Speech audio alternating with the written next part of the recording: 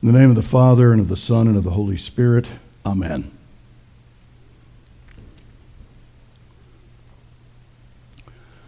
Well, I just got back from a trip to Minnesota, and as per usual, I heard some stories about Ole and Lena. Ole came home from work. He was all tired and frazzled, and as soon as he got in the door, Lena says, "Oofta, Ole, have we got troubles?" And Ole says, "Woman, stop it right there. I've had a bad day. I don't want to hear about any of your troubles. I got plenty of my own. I only want to hear good news." "Well, all right then," she said. "Here's the good news. One of our 2 toilets didn't overflow, and one of our 2 cars didn't blow up, and 3 out of our 4 children didn't break their arm." They had troubles. In our gospel lesson for today, Jesus said that the Lord has troubles too. And it's not just nuclear proliferation, disease, hunger, war, poverty, any stuff like that. That's trouble he has too. But all of that is encompassed by one other big trouble, and that is that he has a tremendous harvest out there and not enough workers to bring it in. If you've got any farm background like I do, you know how anxiety-producing that can be. You've got corn or soybeans out there, and it's ready to harvest, and it's too wet or it's snowing, you can't get out there. And I think probably next week I'll be having my hay cut down, and I'll be hoping to get that up before it gets all wet, get it in the barn. The harvest is waiting. And what Jesus meant by this harvest is that there are lost and needy people out there who really need the message of salvation, need the good news, and can't seem to get it to them. Jesus had problems with that because even though he was around for 3 years, it was clear he was not going to get to everybody to share the good news with them personally. He was counting on his followers to do that. And Jesus never even made out of Palestine, so surely he was not going to get that done. But he wanted his followers too, and he gave them that commission, the Great Commission, that they should go out and do the harvest. That is, give people the message of salvation. Be good news to them. So the disciples had that task, and Jesus had a rather simple recipe, kind of like Kentucky Fried Chicken original recipe, or Coca-Cola Classic original recipe. This is Jesus' recipe. The first part of it is give a clear and simple message to people. And here it is. The Lord God is near. He is present. He is alive. He is concerned. And he wants everybody to be close to him.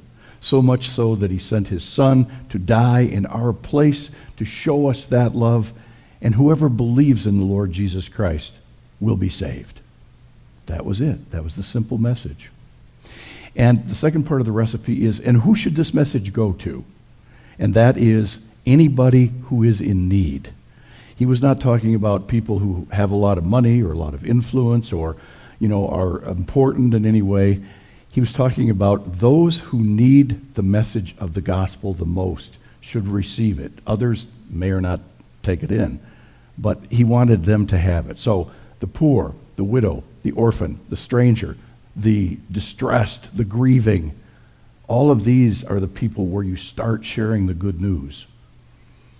The gospel message is for all of those who are hurting or who are sick. Jesus said just last week, he said in the gospel that those who are well don't need a physician. It's just those who are sick, which reminds me of my favorite limerick. I've told you this one before, but I still like it. It goes like this. A doctor fell into a well and broke his collarbone. The doctor should attend the sick and leave the well alone. That's what Jesus thought, that the great doctor, the great physician, was going to attend the sick and leave the well alone. Those who were so righteous they didn't need a God, fine. What about the people who do need a God, and really who doesn't? So the second part of that recipe was go to the people who are hurting. Go to those people who have things going on like widows and orphans and all those others that we mentioned, and give them an attitude of compassion. That was the next part of the recipe. Go with compassion. There's no looking down the nose. There's no arrogance. There is no superiority. It is only a message of compassion to those people who need it. The next part of the recipe is for the disciples to be just regular folks. And that is, he didn't want a lot of hierarchy involved. He just wanted regular guys so that regular people would assume that this salvation is for them. You notice in choosing his 12 disciples, there is not one religious professional in the whole bunch. All of them are either common laborers or tax collectors or worked in positions like that. There's no seminary students there. Jesus didn't go to the great rabbis of the day and say, hey, who are your top students here? I'd like to recruit those to be disciples. No, he wanted ordinary guys. If you're ever paying attention to multi-level marketing techniques, you'll know that one of the things that they tell you is you have to be relatable to other people. Don't make your message too slick, or people will think it's not for them, that you have to be special or really good at it to do this. So just make it relatable. And that's what he wanted, guys who were relatable. And you know this is true, because even today it's the same thing. I would ask you this question. How many of you came to Christ through a religious professional? How many of you came to Christ through an evangelist or a famous televangelist? Or for that matter, even your pastor? Versus how many of you came to Christ through a regular person? Your mother, your father, your grandmother, your grandfather, your best friend. It's that, isn't it?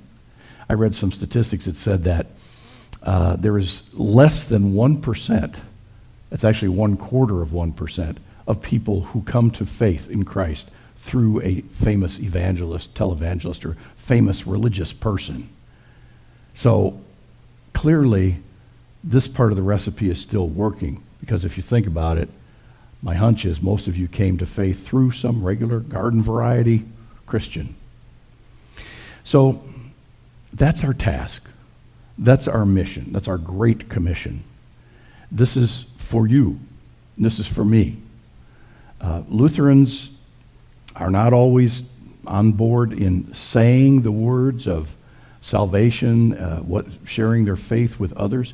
We're a little better at actually doing the gospel message than we are at saying it.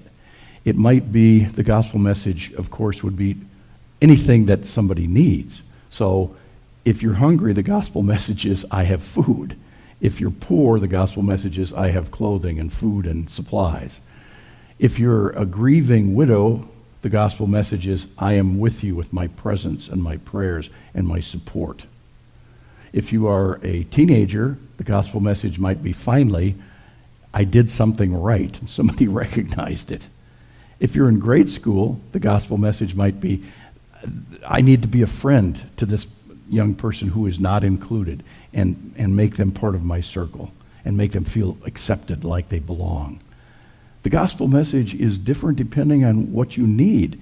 It has to be good news when the person hears it, or it's not the gospel, it's something else.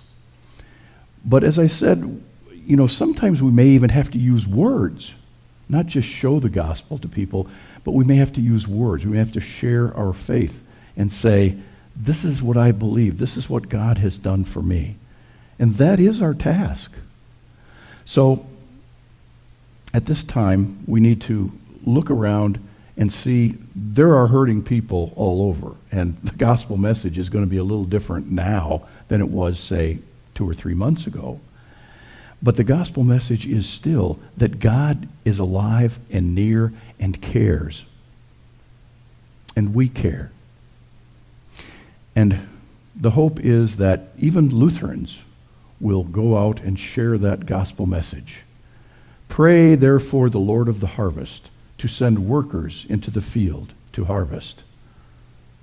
Send you. Send me. Send us, Lord. Amen. Now may the peace of God, which passes all understanding, keep your hearts and minds through Christ Jesus. Amen.